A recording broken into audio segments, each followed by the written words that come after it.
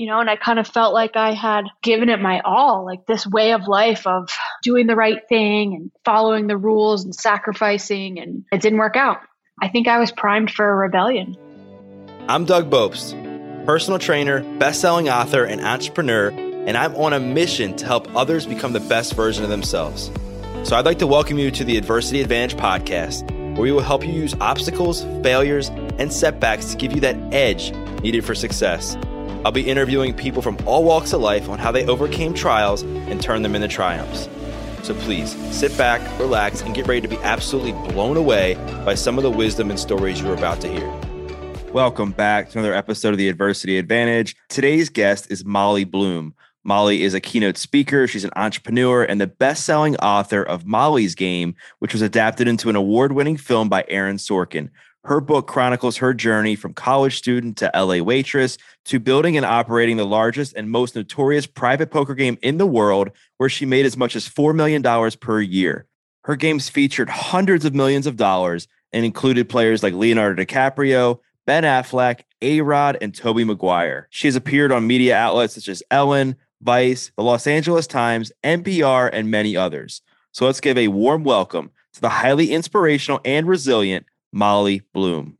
Thank you so much. Thanks for having me. You have one of the most inspirational stories I've ever come across. And I don't think, maybe a lot of my audience isn't familiar with the book or with the movie, but I think it's a good place for us to start with some context. So let's go back to where it all started. Like, how did you go from, you leave Colorado after figuring out skiing wasn't for you, you move to LA, and then you end up running like one of the largest underground poker games ever, where people at one point were losing $100 million a night. There was a $250,000 buy-in. You get raided by the feds. Like, how did that all come together? I was a really focused student and athlete growing up. I grew up in a family of very high achievers, a lot of expectation, and I had Olympic dreams. And I was skiing for the U.S. ski team. I was ranked third overall in North America. I made it to the Olympic qualifier event and I crashed. And it was kind of like, do I have 4 more years in me? I had already had this intense surgery when I was 12 years old where they fused the top 11 vertebrae in my back together and I had 2 metal rods. I just didn't have it in me to do more rehab and rehab the injury. And so reluctantly, I walked away, and I kind of felt like I had given it my all, like this way of life of, doing the right thing and exercising discipline and following the rules and sacrificing. And it didn't work out. I was headed to law school. I had just taken the LSATs and I was a very serious student. And I just decided that I needed a year off. I just needed a break. And the only reason I went to LA is because of the weather. Because as a skier, you're constantly chasing winter. Even during the summers, you're going to the southern hemisphere to, look for snow. So I went to LA and, because when you're young, you're not really like hyper aware of your intentions and where you're at. You're just kind of reacting to life. I think I was primed for a rebellion, and I got to LA and I'd never felt so small or insignificant in my whole life. I was working in clubs and restaurants and getting treated like crap. And one of the jobs I had was working for this real estate development company. And the CEO asked me if I would serve drinks at his poker game. And I went to this poker game and I didn't know what to expect. And it was the who's who of the world sitting around that table. It was A-list actors like Affleck and DiCaprio, but even more interesting than that, it was, these tech CEOs that had huge companies. It was the heads of some of the biggest investment banks in the world, heads of the biggest movie studios, politicians. I was super fascinated. And I also, at the end of the night, because people were tipping in chips, made a lot of money. And I started to observe these games and see how they worked. And I saw the hold that it had on these very powerful people. And I started to sort of put together a plan to start my own company that would produce these events. Somehow that worked. I started my own company and I kind of became the go-to game in that world. And the games were enormous. And I was making millions of dollars, building this incredible network, learning about finance and real estate. I'm investing in stocks. I'm investing in art. just kind of just down the rabbit hole. And that's kind of where it started. And I guess that's the answer to your question. How did I end up there? And it seems to me that a lot of it came down to your identity, where you felt so lost and broken when you got to LA in a way, because you just had this massive, I think, letdown with skiing, and then watching your brothers have all this success and the relationship with your dad, that I feel like in a way, this poker game filled you up in a way that those things couldn't at that time. And it became almost like this addiction in a way, right? Where instead of wanting to do it because you thought this was like the way out for the rest of your life, you're like, wow, like I see how easy this is. I see all the money, I see the power, I see the greed, but things were going really well for you with this. It's not like it was fully legal until like nearly the end. So like, walk me through how things started to unfold. When did things start to get really bad, where you started to get sloppy with the games and people were burning you and you had to move locations, and then everything kind of toppled from there? Yeah, sure. And I think that your comments on it are absolutely right. And I think it started before the ski accident. I think somewhere around 12 or 13, I guess, when I became aware of myself in the world and the expectations of other people in the world, and started to believe the stories that the media said, like that you have to be this perfect person that's pretty and skinny and athletic and successful and sweet, and all these things, all these expectations. And I don't know, I went from being this like really free, happy kid who was super present in the moment to being like in my head all the time and anxious and always trying to measure up and always trying to fill my cup with external stuff, which we know isn't the way. But when I started running those poker games and started making all that money, I felt like someone, I felt special. And that absolutely became a drug. No question about it. Because, the plan was to get in, make millions of dollars at a really young age, learn this skill, build this network, and then do something more sustainable. So yeah, in the beginning, it was a dream. It was so cool. It was a big adventure. And then, as in any other industry, when you get successful, you start to gain enemies. Everybody wanted what I had and was trying to steal the players. And some of the players, and one player in particular in the game, felt like I was making too much money. And he had always kind of been the ringleader for these games around Hollywood. And in the beginning, he was super nice to me, and I was a novice and I would learn from him. And then I became more skilled and more empowered, and he didn't like it. And he kept demanding that I cap the money I'm making, and, just stuff like that. And I wouldn't do it. This was my business. I had built this. I had traveled the world recruiting these players. I had put my own branding and spin on it.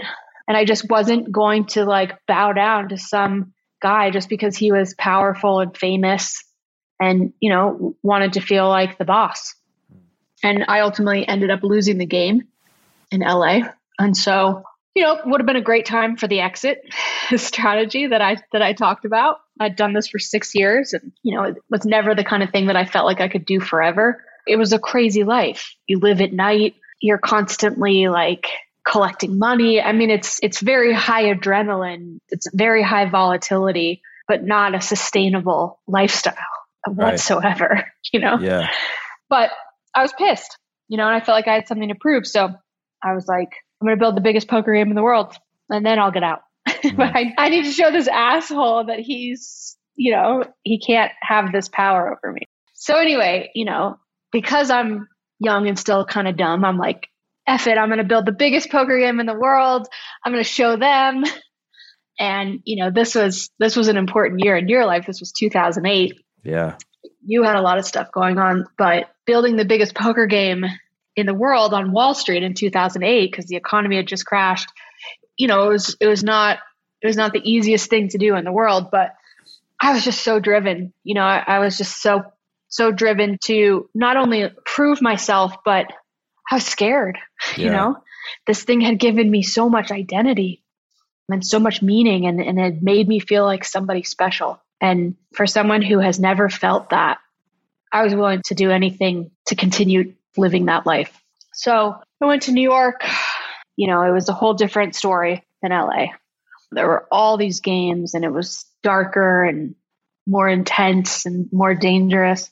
But I ended up recruiting my butt off and figuring out a way to sort of break into this scene that was very well defined, very saturated. Same game runners have been running these games for 20 years. And, I just said to myself, like, you got to find your way in. And so I leveraged my contacts and then also decided that, because so many people were getting stiffed in New York games because the game runners were kind of running this Ponzi scheme where they would only pay you if they got paid, even though they're taking money off the table every hand. I knew I had a solid reputation, and I decided that I would guarantee the games. I'd be the bank so that people could feel safe, because what we know about the customer experience, what we know about human beings is that if you can make them feel safe, if you can give them security, it's such a huge leg up, and particularly when it comes to money. So that was the deal, and ended up building this game. It was a $250,000 buy-in. I talk about it that I saw someone lose $100 million in a night. And that still happens as a runoff from this particular game that I started. People have lost close to $1 billion. And I don't say that with any kind of pride, because now that I have perspective on it, I think that's totally unhealthy and sick. But at the time, in my sort of messed up little world, it was a huge victory. And then I didn't just stop there. I was on it. I was on one. And I was like, no one's going to ever put me out of business again. So I got to build the smaller games too, and the variants of Texas Hold'em, and I hired so many people. I had so many games going on, and I had so much money on the streets because I was guaranteeing these games, and it was just madness. And I think when you got to New York, things really started to fall apart. I think your addiction started to manifest itself in a pretty bad way. I think the greed, it seemed like, got the best of you, where now you were just so focused on proving these people in LA wrong, proving yourself right, that you let certain things slip away from you. You let certain members of the mob into your game, and you really didn't know what was going on. You were getting burned left and right for hundreds of thousands of dollars. When did things start to become illegal? Like, there's what people don't know is most of what you were doing was legal. You made one small switch in the way you were paid, and that immediately made things illegal. Right. And I knew that I was doing that for sure. And you're absolutely right. I think in LA and in early days in New York, I had still really kind of known who I was and stuck to these core values of, I care about these people. I care about this game, and I care about my reputation and my name. And then it kind of somewhere along the way, and, it definitely coincided with heavier drug use and heavier drinking. And, I started worshiping different things, like above all, money, power. The drugs definitely relaxed my inhibitions, in terms of the risks I was willing to take and the moral decisions I was willing to make. Things started to get really crazy. So up until this point, I've been doing everything legally. I had this event planning company. I was paying my taxes, and I was operating on tips. I put that in quotations because basically I was in charge of whether you got a seat at this table. There's 9 seats. I was also in charge of whether how much credit you got. So people could walk in the door with nothing and walk out with $5 million. How would that work? If it's a player that I know super well and I have a financial history with, I'm extending credit. If it's a brand new player, you got to post, or someone that I trust has to vouch for you. And the thing that kept me so safe, other than, doing my own research and vetting people, at least for most of my career, really extensively, was to stiff this game would be social suicide. These were people that were on CNBC in the morning, that they all did business together. They had huge reputations. If they stiffed a poker game, it could be in the New York Post. Like, people are doing deals at the game. So to stiff this game would be social suicide. And that kept people pretty honest. But up until this point, I'd been doing everything legally, and the winners tipped, and they tipped a lot, and the numbers were huge. And then I got greedy. And I also got reckless in as much as I started taking bigger risks on people, putting people in seats that I wasn't so positive could pay if they lost, just really hoping they won. Kind of self-sabotage stuff, Yeah. And I started taking a rake, which means a percentage of each pot, which put me in violation of the law.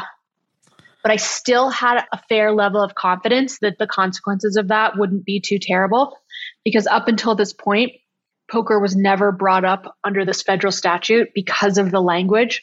The language in the federal statute that I could have potentially been convicted of said, this is about games of chance, not skill. So games of chance like blackjack. And poker is a game of skill. So it continually been thrown out. Right before I got in trouble, that decision got challenged. Poker was thrown into that charge and it was held up. And so now a new precedent exists. So I was taking a rake. I still thought it was probably going to be a misdemeanor. And then it became a felony. And then things got ugly. Yeah, things got ugly pretty quick. Organifi is a line of organic superfood blends that offers plant-based nutrition made with high-quality ingredients. Each Organifi blend is science-backed to craft the most effective doses with ingredients that are organic and free of fillers and contain less than 3 grams of sugar per serving. This includes Organifi green juice, which I am now using in my smoothies, either after a workout or for a great on-the-go snack. It's loaded with essential superfoods and a clinical dose of ashwagandha. It helps reduce stress and support healthy cortisol levels. Cutting down on caffeine is a big initiative of mine as we head into the new year, and Organifi's red juice is going to help me do just that. It's basically a superfood fruit punch that gives me a jolt of energy without the caffeine, and it only has 2 grams of sugar. If you aren't into smoothies, don't worry. Organifi products are super easy to mix, and you can add 1 scoop to a glass of water. So go to www.organifi.com/Doug and use code Doug for 20% off your order. That's ORGANIFI.com/Doug and use the code Doug for 20% off any item. Now back to the show. You're in New York, you're running these games, you're getting stiffed, and then now you're taking a rake to kind of essentially make your money back and then make more money on top of that. And then the mob comes to you and essentially like wants a piece of the pie in exchange for protection. You say no. You end up getting jumped by somebody from the mob pretty badly. Yep. And then shortly after that, you're arrested. So walk me through, like, how does the story kind of end, and to the point where now you're getting indicted by the feds, they're coming in with automatic weapons, you're facing 90 years in prison. And yeah. So the feds had put a confidential informant in my game because they were following these Russian guys who were playing. And the Russian guys were on the side running this big insurance auto fraud scheme, and they had alleged ties to the Russian mob. So the feds were really interested in what they were doing. They started hearing about this game, the $100 million losses, et cetera. So they threw a confidential informant in the game. And when I started taking a rake, he, reported that information. And so in 2011, the feds seized all my assets. They didn't arrest me. And they said that we'll let you know if we want to talk to her. And 2 years went by and we hadn't heard anything. And wasn't your bank account like negative $10 million at this point or something? Yeah. Yeah. When they seized my assets, the balance read negative $9,999,099. So, and in this country, your property, unlike your personhood, doesn't have the presumption of innocence. So if you get accused of a crime, you are presumed innocent until proven guilty. Your property does not have that same right. So they can just say, we believe that you've made your money illegally and we're taking it. Now you can sue them, but then you have to go on record kind of talking about your crimes. So it's, if you're right and you weren't making it illegal, then you go down that route. But if you were, then you don't. So anyway, I moved back in with my mom. I got clean. I was living in the mountains of Colorado in this like tiny little town. I didn't have any money. Most of my friends were nowhere to be found. I went to this crappy little rehab in the swamps of Florida. I still thought I was like a big deal. And everyone there was like, we don't know who you are, which is what you need. Right. And then I started trying to put my life back together, and all that took about 2 years. And I finally got a job, moved back to LA. Can I have a fresh start? This was about a week before my 33rd birthday. And I was like, okay, so, I'm back on track again. Had a job. And then 17 FBI agents arrested me in the middle of the night with machine guns and high beam flashlights and the whole 9 yards. And they put this piece of paper in front of me, the United States of America versus Molly Bloom. I was put in jail. And when I got out, my mom had to fly in from Colorado to put up her house to bail me. And when I got out, the press release said I was looking at 90 years in prison. Also, I had a day and a half to get to New York City to go to the arraignment. And it was so sketchy. There were so many Russian mobsters in my case that I'd never even heard of. I was just thrown into this case, this gambling case that cast a really wide net. And so life got real again real fast. Wow. And it's crazy how you were able to persevere from that moment. Like, 'cause if people think about it, just a few years prior, you had a gun in your mouth, you were jumped by the mob. Right. You had pretty much lost this thing that you've spent the last decade building, right? And your whole identity, your whole career, your whole self-image was wrapped up in this thing. And now you're facing 90 years in prison for a crime that I'm sure you knew, like, you really didn't commit.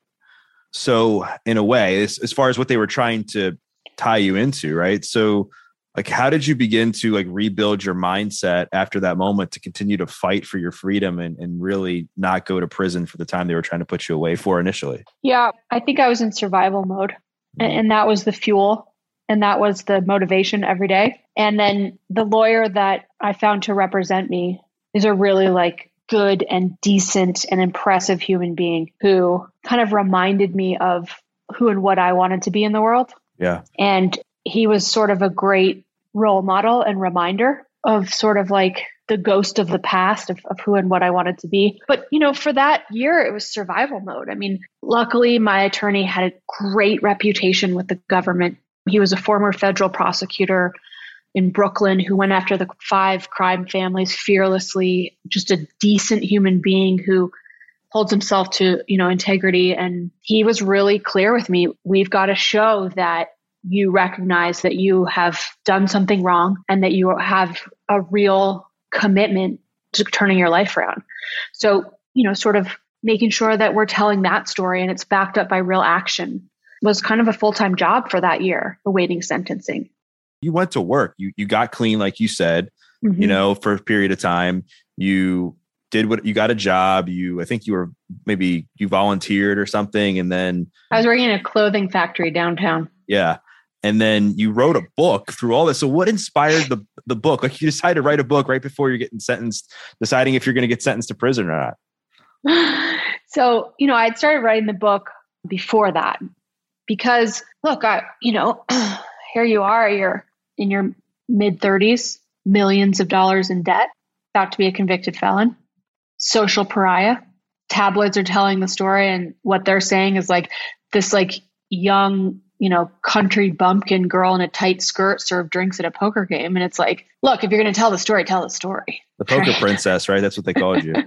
Yeah, the poker princess. And I knew that I needed a rebrand, you know, and I also needed a solution to this incredibly suffocating financial situation I found myself in. And I needed a job and I needed money and I needed to tell my side of the story. So I really thought, okay, this is a unique story.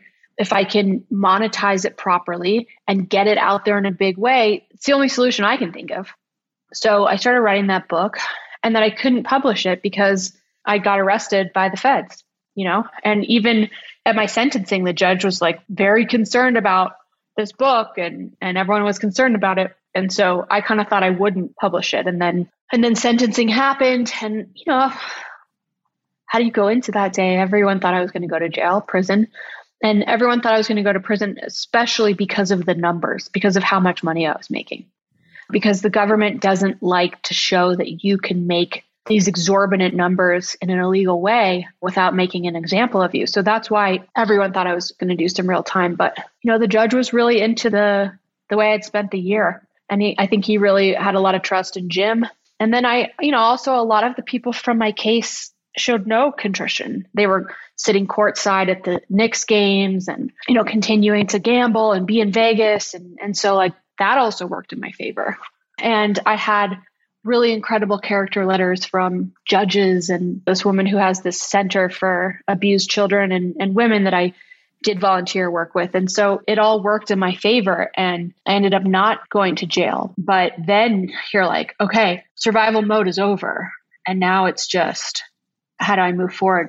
Right. Now I'm really screwed. You know what I mean? Like, now I'm a convicted felon and everyone knows it. And nobody wants to pick up my phone call. And I'm humiliated and ashamed. And by the way, again, started drinking and using again.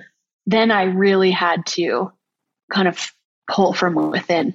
Yeah. You know, because after something like that happens, what did I do? I just go back to my mom's house, you know, to this like little small mountain town, and no one's coming to save me. Right. And you can stay there forever, you know? Yeah. So I want to dive into your addiction story more. So how did this initially start to manifest? Was addiction was like drugs and all the alcohol? Was that just there as part of the lifestyle of the poker game where people were doing it? Or were you doing this to numb pain and deal with some stuff that had continued to come up throughout this process? Ever since I was 12 or 13 years old, I guess I started to feel at war inside. I completely lived for accomplishments and I felt extremely unworthy. I come from this really high achieving family. My brother's skill sets present at a young age. Jeremy was number one in the world in skiing at 18 years old. He won 3 world championships, competed in 2 Olympics, played in the NFL. My middle brother's a Harvard professor and a cardiothoracic surgeon at Massachusetts General, the Harvard Teaching Hospital. I mean, and then I also had the ism where I felt unworthy. I never felt good enough. It was extraordinarily painful. It haunted me. I couldn't figure out how to not be in pain or to be, sort of like in that state of unworthiness. So for the first 22 years of my life, I tried to use accomplishment and success to ease that. And then I'll never forget, after I retired from skiing, the first time I did ecstasy. I'll never forget it because it was like that voice was no longer there. That unworthiness was no longer there. I was no longer felt separate from people. I was just a part of. I just felt like it wasn't hard to be alive. And then, started my party lifestyle, which still ambition and success until the very end always came first. But you can believe that I was taking things to chase that feeling whenever I could. And what that looked like for me is, I would party with my friends at night, but then it became also Adderall, because Adderall allowed me to kind of like bypass the depression, and then Xanax, curbed that anxiety, and sleeping pills so that I could quiet my racing mind at night, and pain pills so that I could overcome whatever. So it was, I had this like very controlled, disciplined, almost like pill habit in which I said, this is my solution for how I feel. And this is how I want to be in the world. I thought I could manage it. And we know what that looks like. Yeah. Tolerance goes up, toxicity stays the same.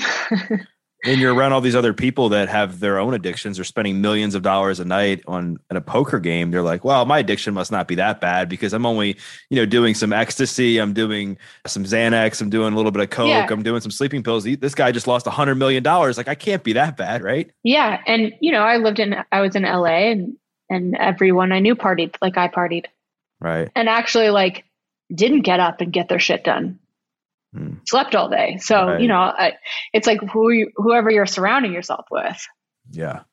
Well, and I've heard you say that you got sober, kind of twice, I guess. And that you went to rehab when you first got notified by the feds, you moved back to Colorado. Yeah. And then I heard when you got sober the second time, which will be coming up on 5 years, I think soon here. Congratulations on that. You said you really had to start to do some of the inner work that came along with recovery. So what does that healing process look like for you over the last 5 years? Because you've been through a lot. Yeah. So this time when I got sober, it was about 8 months before the movie came out, because I knew that, I guess my whole life I was waiting for that thing that was going to make me stop feeling that way inside. Yeah. And man, Doug, I really thought it was going to be the movie, Right. Sure. Here's one of the most like prolific screenwriters of our time writing my life story. How does that not check the box for making you feel special, making you feel like someone? And it didn't do it. I'd worked so hard to create this second chance because Aaron Sorkin didn't want to write the movie. No one wanted to write this movie. Everyone was afraid of this movie. And so I had to just relentlessly shop this project and get laughed out of rooms and have people tell me that no one's going to make it because there's so many powerful people and whatever. So like this was a journey to get this done. And the movie's going to come out in 8 months and I'm still as bad of a drug addict as I ever was, and it wasn't going to fix it. And so I just said, there's got to be a different way. If this doesn't work, nothing's going to work, Right. Yeah. So I moved back to Colorado. I got sober, and I was always able to do that. I was always able to put down the substance for a while, but then the catastrophe of my personality would always bring me back to the same place. And I found a mentor or a sponsor, just a deeply spiritual woman who said a spiritual life is a practical life. It doesn't need to be this woo-woo situation. It's about becoming a woman of dignity and honor. It's about practicing these principles that you're going to learn about in all your affairs. It's about ceasing to make life completely about you, about how you feel, about your goals, about who you want to be, like starting to move away from the selfish life and into more of a life of service and a life of community. Finding her was so instrumental in my life. And she had something I wanted. She had this freedom about her. I could see that there was no inner anguish. There weren't layers. Her ego wasn't anywhere to be found. And she wasn't impractical. She was rational, and that was a big thing for me because like a lot of people that I've met that practice certain types of spirituality or whatever, like it's just not for me. There's a lot of sort of impractical shit about it, and she was just very practical and very real and very free.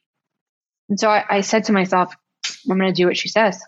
And then I became part of a 12-step group and I started meditating, which I hated the idea of meditation. Sitting still, being bored, these things are like death to me, but I kept looking at all this research and all this science behind what meditation can do for someone's brain and how it changes the brain and how it allows you to see the fear and hear the inner critic and feel observe the resentment and observe all this shit and then detach from it and rise above it and focus on, where you want to go. Because as an addict, as an alcoholic, as someone who risked life and limb to feel special, I was completely owned by this dysfunctional thinking and by my emotions. And I needed to not be owned by those things. I needed to be able to start to do work on that. So, with meditation, I sat down the first day for 30 seconds and then built the practice. And then I went through the steps. I looked at my resentments and what my part was in them. I looked at who I'd been in the world, what were all these maladaptive strategies I had adopted to get what I want. And I started to unwind those. I did an amends tour where I, traveled around the country and made apologies to people. And then, I live in the practice, which is continuing to meditate, continuing to try to align myself with something bigger than myself, and continuing every night to look at how I showed up in the world and where I could do better. And then things started to change in a big way. It wasn't like I had to get through life sober somehow. It was like I started to enjoy being in life and want nothing to do with seeking oblivion and seeking numbness. And there have been times in this 5 years that that's not the truth either, but I knew how to deal with it. I went through a crazy infertility struggle where I did 9 consecutive rounds of IVF. There were days where I was not happy to be alive, but I had the tools, Yeah. Well, gosh, and congrats to you on your recovery and your sobriety and being so open and sharing about all these things that you've had to get humble about and work on so that you can be who you are today. And now you're going to be a mom here shortly. As we're talking today, you're 6 months pregnant. And like you just said, you've battled and persevered through these struggles of getting and maintaining a pregnancy. So I want to talk to you about parenting, because I know I heard you talk about this a few years ago where you had kind of done a lot of thinking about how you're going to raise your kid, being somebody that is so intense. You're so smart and competitive and you just know what you want, but you've also had the experience of having a parent like that in your life. And you saw how in many ways it was detrimental to your upbringing. So like, what thoughts do you have around raising your child that might differ from the way that you were raised growing up? Yeah, I'm obviously thinking about that all the time now. Something that my parents did that I really appreciate is they were willing to not be my friend and to be unpopular in order to prepare me for the world. So there were no screens. There was no like, oh, you can do your homework later. We had to show up. We had to get uncomfortable, whether it was in sports or school or chores or commitments. We were not let off the hook at all. And that I appreciate. My dad always says, like, little kids are just hedonistic creatures, and all they want is pleasure, and all they want to do is avoid pain. And if you feed into that, then that's who they become as adults, and they're not prepared for life. In those ways, I really want to emulate that. I don't want to make it personal, though. You know, instead of like, oh, you didn't go to training today, ... character assassination or whatever, or compare to your brothers or whatever. Like, I want it to be like, oh, you didn't go to training today. Okay, well, I understand that that's a choice you made, but there are consequences, and those consequences are happening now. But I love you, you know, that kind of thing. When I was little, I didn't know how to manage the fire inside, and there was no backing down. I mean, I got in trouble at home and, you know, at school because I didn't know how to manage my emotions. And when you just punish a kid for that over and over, it doesn't help. What I want to be able to do with my kids is teach them about their emotions, teach them about these tools and these resources we have to use breath to calm down the nervous system, to use meditation, to be in observance of the things that are going on and not necessarily get hooked into it, to communicate, to have a forum. And so I think in these ways, like, you know, in some ways, I hope this little girl is nothing like me, but if she is, I think I'll know better how to deal with it. There's some things she could get from me, but I hope she doesn't have that sort of a lot of the things that we've been discussing, you know?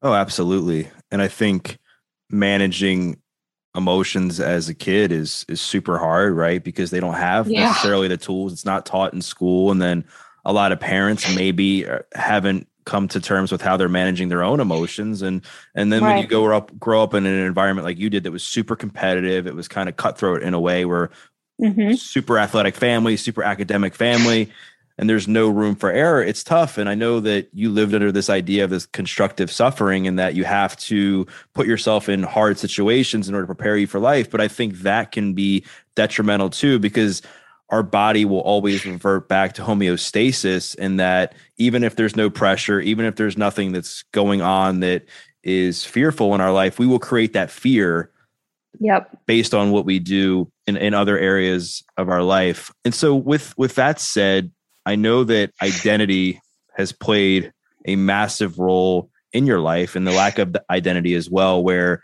you had this identity that you were the skier, and then you lose that, and then you move to LA, your identity is wrapped up in going to law school, and then you don't do that, and then the poker, and then the movie, the book. Like where's your identity at now? Like, who is Molly Bloom, and what do you want to, you know, contribute and give back so that it's something that's healthy and it's meaningful, and it's not something where you fall back into some of these addictive patterns that you unfortunately fell into in prior years? Yeah, absolutely. Yeah, these are all great and hard questions. I don't know if I could say who is Molly Bloom. I think we're always changing, but I can tell you that I show up every day and I try to be better. Like that's one thing that the program has taught me, and that has sort of become my new path of achievement. I know that I source my self-esteem so much more inside than outside. You know, I should be more active on social media. I should, you know, for like business stuff, but there's something about it that just doesn't feel authentic to me. You know, it feels like sort of how I used to be. And like, there are people that use it so well for their business and everything. But, you know, for me, there's always this danger of like, here's my cup, I need you to fill it. And if you don't, I'm nothing. So I really spend a lot of time not in the public, and really sort of like more in introspection and in service. I sponsor a lot of women in the program. I mentor a lot of women around the world, young female entrepreneurs. This next chapter of my work life and my personal life is all about getting away from who is Molly Bloom. It's about, becoming a mother and transitioning to, it's not about you anymore. This next book that I'm about halfway through, called Powerful, is what I learned about power, true power. What I learned about how to kind of take these things that are very much a part of the human condition, and a particularly part of the human condition with women, and start to unwind those things and talk about the way back. And my life moving forward has to have some sort of meaning that is aligned with a higher purpose. I'm not going to sit here and tell you that I'm no longer ambitious. I'm no longer a materialist, that I no longer want to make money, because none of that would be true. But there has to be an attachment to something that is good and decent and purposeful. And sometimes I slip up, man. When I go to LA and I hang out with my friends, like, I can feel it in me. That part of me is still there. And so I have to cultivate and feed this other part of me, because that's the only time that I've ever felt at peace in the world and happy in the world, is when I started to build this sort of inner power and this purposeful way of living, this practicing principles. Because I'm telling you right now, I got the light in the dark, and I can so easily go down that path. And that's why I say, like, Doug, I really tell you that I wake up every day and I try to do this stuff every day so that I never end up there again, Yeah. And there's a lot of people out there that feel powerless right now, right? For they sure. feel powerless over their career. They feel powerless over themselves, their emotions, their relationships.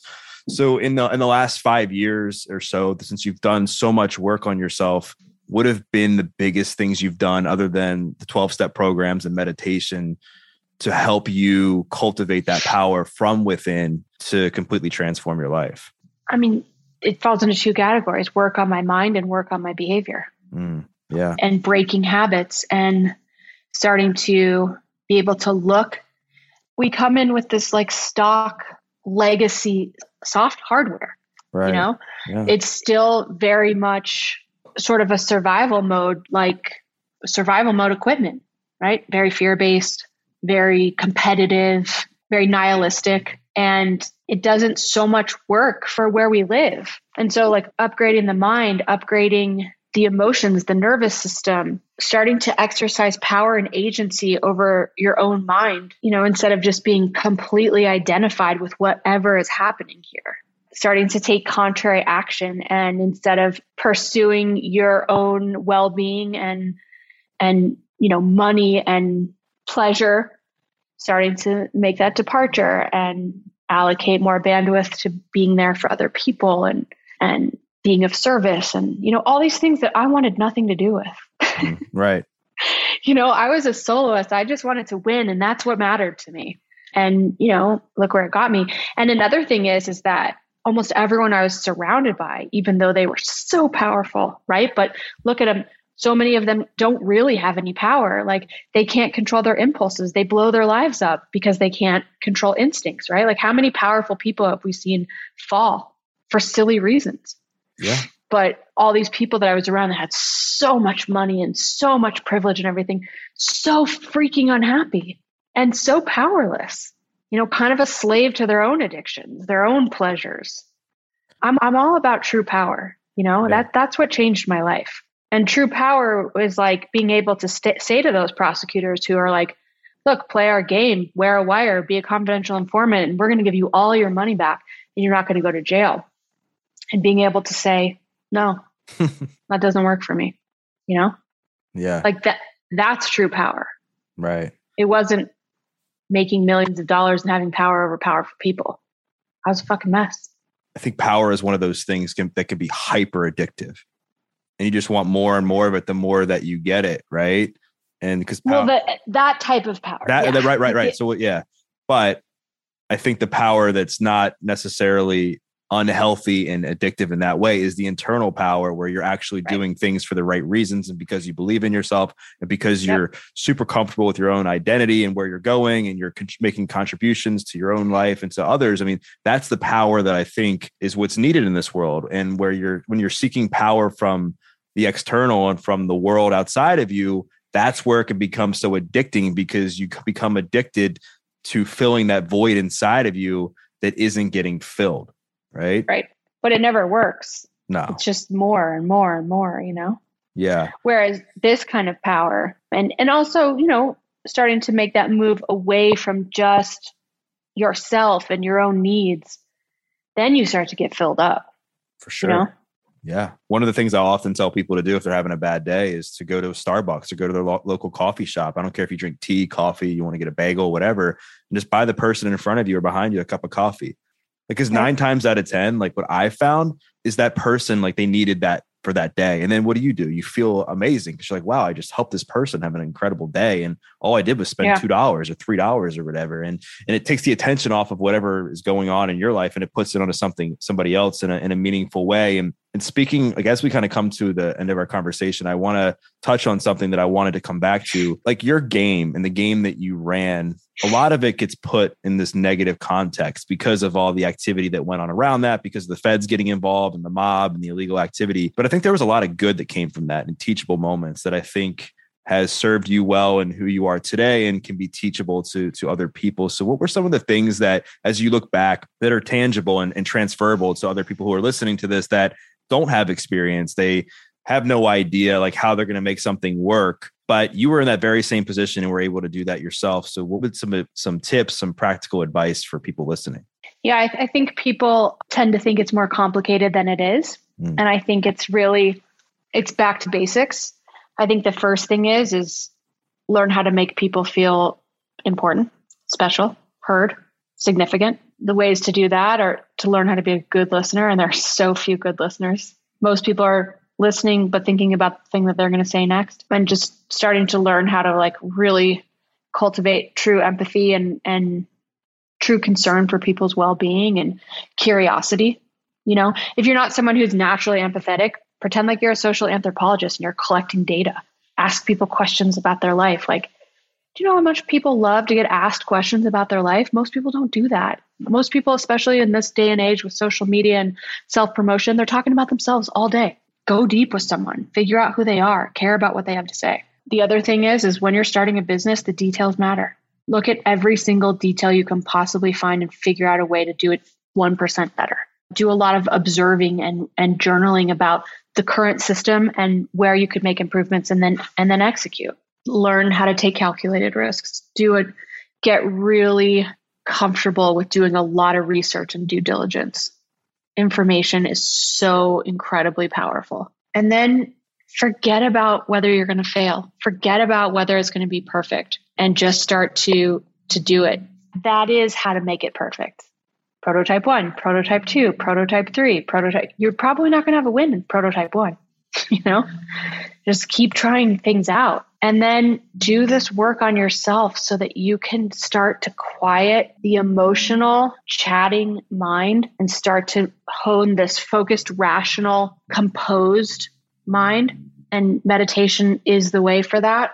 That will help you in sales, in marketing, in negotiation, developing a better work ethic. Like, it's just everything. Absolutely. And I think that's all great advice for people, no matter if they're chasing something professionally or personally. It could be a relationship, and like paying attention to the details, being a good listener, making sure that you're doing whatever you can to meet your partner's needs and also meeting your own needs and having hard conversations. And obviously, like what you just said, it transfers over into business stuff as well. And I think so many people are going to get a lot of value out of our conversation. I mean, we went deep on a lot of stuff between the famous Molly's Game story and then your addiction story, parenting, we talked about recovery, we talked about healing, we talked about so much. So if people want to connect with you, maybe they want to buy your book, they want to follow you on Instagram, like where's the best place to do that? Yeah, probably Instagram or Twitter. I'm especially right now, because I've just been so focused on this book and this pregnancy. I'm not super active on Instagram, but if I have an update, that's where it'll be. And I'm Molly Bloom. And then same with Twitter. And yeah, if I have something important to announce or something's, or I'm like, wow, I just discovered this strategy for, for anxiety or whatever, that's where I'll talk about it. And then look for the book. There's a documentary, and there's a podcast that's coming out, all in the vein of powerful. Wow. So that's where like my thoughts, my experiences, my protocols, the things I've learned have been taught. that's where all those things will exist. Well, I look forward to seeing all that when it comes out. Well, Molly, this has been amazing. Thank you again for coming on. And for those listening, what I encourage you to do, just like with every episode, is to share a takeaway. Maybe it was something that Molly said with her story and getting started with running the underground poker game. Maybe it was something she said about mindset and how she survived after her world, crumbled before her eyes. Maybe it was something that she said about parenting, healing, recovery, whatever it was. Tag myself and tag Molly, because we'd love to hear your feedback. And we once again thank you for listening to this episode of The Adversity Advantage. I'm your host, Doug Bopst. We'll see you next time.